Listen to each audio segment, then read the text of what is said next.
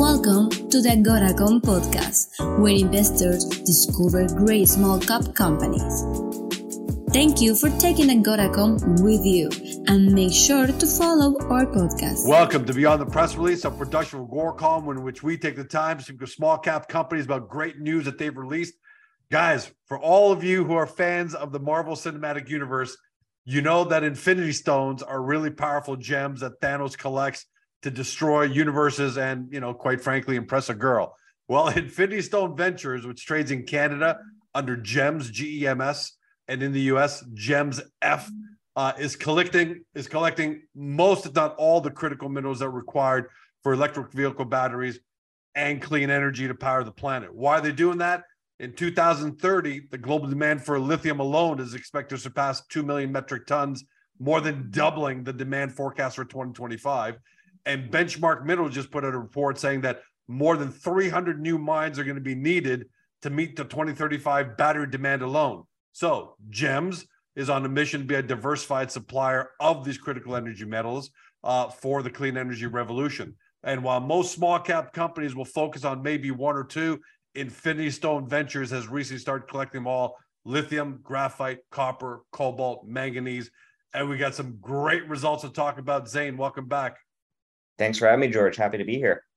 Hey, again, you guys just seem to be really generating great news. Doesn't matter what's going on in the market. You guys just keep it coming. And the first one I want to talk about is, here's the headline: Infinity Stone hits massive graphite on Rockstone step-out hole. Put that into perspective for us. What does massive mean, and what does it mean relative to the area where Rockstone's located? Yeah, so massive just refers to obviously the percentage of graphite in the hole, as well as the texture. So we've had a really great the drill program on Rockstone was really great from the beginning. I guess we initially started by twinning the discovery hole to 25% graphite over 24 meters that was drilled almost about 10 years ago. With our initial twinned hole, we hit the same kind of mineralization just visibly. So really happy with that. Same sort of interval where we intersected, so that's great. And then with that, we stepped out. We did the step out hole, the first step out hole, and we hit on that. And we are hoping to have the results back from the third step out hole, or the second step out hole, and we'll be putting those out very shortly. We're really excited to get the core into the lab, get the assays back. Really kind of see what we get there. And I think overall we're very pleased with the results at the outset. Visibly, it looks like we've hit really great graphite, really great mineralization. Sulfides are present as well, which is pretty exciting. So we're just kind of doing some analysis on that and trying to figure out what the next steps are. But overall, very pleased with what's going on in Rockstone. And I think we have a lot of exciting things to come. And I think we're going into what could potentially be a big graphite market as well. I think you see a lot of articles, you see a lot of analysts out there talking about graphite being the next lithium. Really that these anodes are going to be critical to production of these batteries, and you're going to need this anode material. So I think we're in the right place at the right time, and I think we could be at the bottom of a great run in the graphite market. And it's one thing to twin a previous discovery hole to kind of confirm it up, but how important is it now to have hit something really promising on a step-out hole? Well, I think it lets us understand exactly where the structure is going and a little bit more of kind of what the structure looks like. I think the next steps are we're going to be doing some downhole geophysics to kind of figure out get a little bit more information where we want to drill next. But overall, we kind of based our hypothesis that the structure moved to the northeast, and we moved the hole that way. And I think overall we're pretty happy. And you touched on the macro, so we'll move on to the Buddha pegmatite lithium in a second, but graphite, it's not even a case. I mean, the macro is strictly a massive tailwind for you, right? So even it's not even a case of, if you can get to an optimal number, it's just going to be so big that no matter what the demand turns out to be, it's going to be bigger than almost the market can supply right now, right? So you're sitting in the catbird seat. Yeah, well, I think what sets Rockstone apart from a lot of other graphite, natural graphite projects is that it has really, really good grade. Like that 25% graphite on the GC 1201 hole is great grade. So I think we just want to build on that, and I think we have a lot of opportunity to really develop something special there, assuming that we continue to hit on our future drill holes. and you got results for hole 4 coming out. Are there plans for any further holes after that, or is it? I think we're wait for these and recalibrate. Yeah, we'll get the assay results back on the core from the two step-out holes, as well as the twin hole, and then we'll kind of make some decisions as to what's next.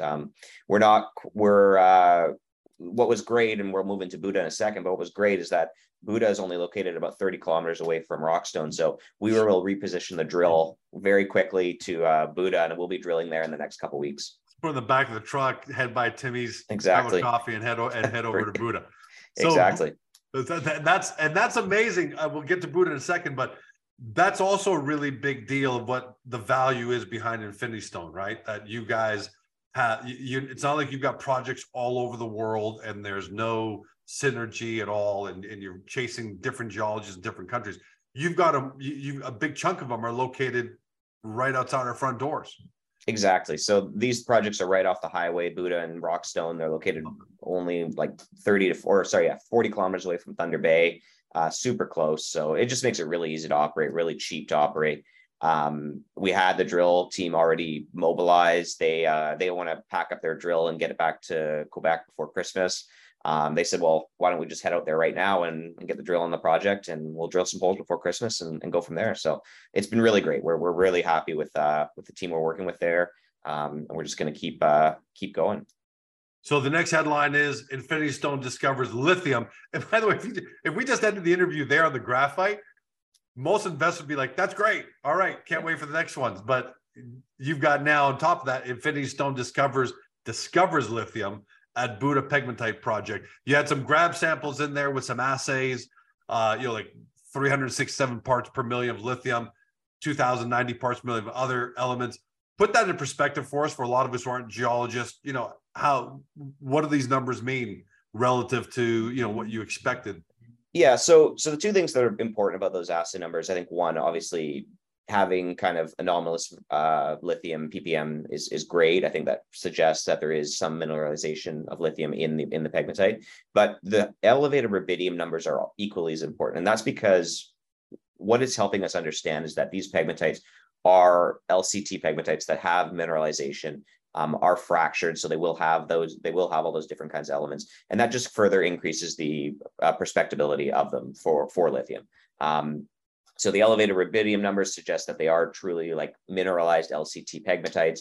And the lithium numbers, obviously, until we drill them, we won't know, but just those kind of initial elevated numbers do suggest that they are worthy of a further prospection and drilling, obviously.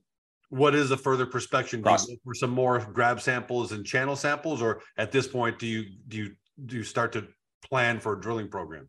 Well, no, we're going to drill. So we have some initial drill targets just based on those grab samples. We do want to drill them in some places, but then I think beyond that, we are going to be flying some geophysics as well. That'll give us a little bit more information too. So it's a combination of both. We're putting together a geophysics plan right now. And it's great because we can do that in the winter. Magnetics aren't affected by the snow. Access on the project is great. So we're just figuring out what we're going to do on the geophysics. But I think just because the drill was out there, it's cheap to just kind of throw it out on there. We're just going to do it right now and just throw a couple holes in there. Not a big program, probably 400 to 600 meters, just a couple holes, just kind of see what we have. And that'll give us something more to work with as the snow kind of thaws, and then we can go from there. But suffice it to say, on both of these headlines, you guys were really happy that they met and or exceeded your expectations on what you guys were hoping for. Exactly. Yeah, I think we're really happy with the initial results on Rockstone. Pretty happy with what we got on Buda. We're eagerly waiting to see what we get back on James Bay as well. I think those assays should be coming back any day, which is great. And I think that obviously most investors are really focused on the James Bay property. I think everyone's seen PMET have a great run this week. I think they're up probably $2 almost on the week. And I think they have some really great results coming, is my understanding, just from what we've heard in the grapevine. So I think that's going to be really good for us as well, just because we are located directly adjacent to them, and it'll put a lot of wind in our sails as well. Is there ballpark expectations for James Bay ballpark when we might be getting some results back? I'm not going to speak to it. For us, it could be any day now. Yeah, of course. For us, it could be any day now.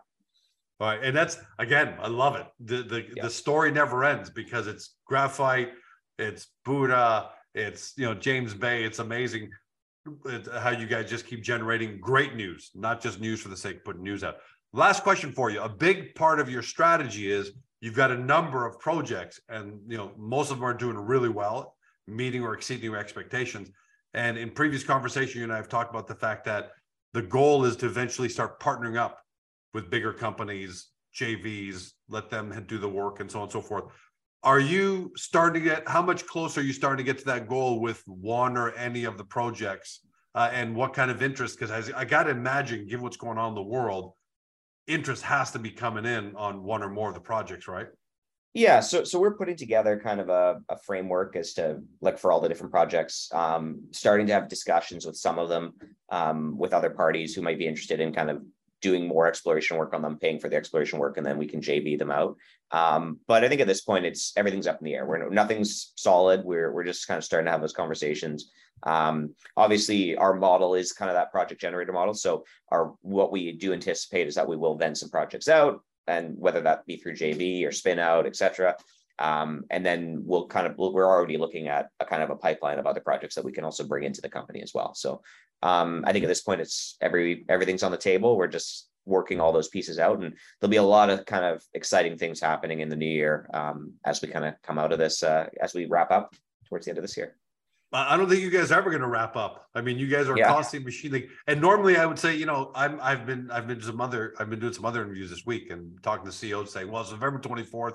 So we're probably not going to hear from you again before the new year. So give me your annual wrap up. But it sounds like we're going to be back on with you in a few days. So I guess we'll wait for that to talk about the one that everyone's waiting about. Yeah, very likely. Yeah. Congratulations, Zane. Thanks for joining us to give us a quick update, put all this in perspective, and continued success, man. Thanks, George. Really appreciate it.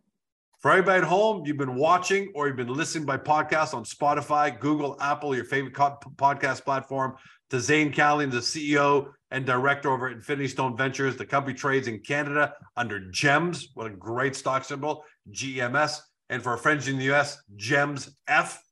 To start your due diligence, for those new to the story, you love this market, but you just discovered the company, want to know more, get to their profile page on Agoracom, because like I said, there are multiple projects going on, and we give you a great layman overview of each so you can get a good snapshot, 1,000-foot overview. And then once you've got that in your hands, head over to the company's website, do your deep dive due diligence. Thanks for joining us. Have a great day.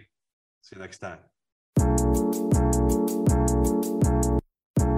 Hey guys, this podcast is over. But don't forget to help your company by liking it or even leaving a comment. And then, don't forget to help yourself by following us on Spotify, Google, Apple, or on your favorite podcast platform so you will never miss another one great Agoracom Small Cap podcast.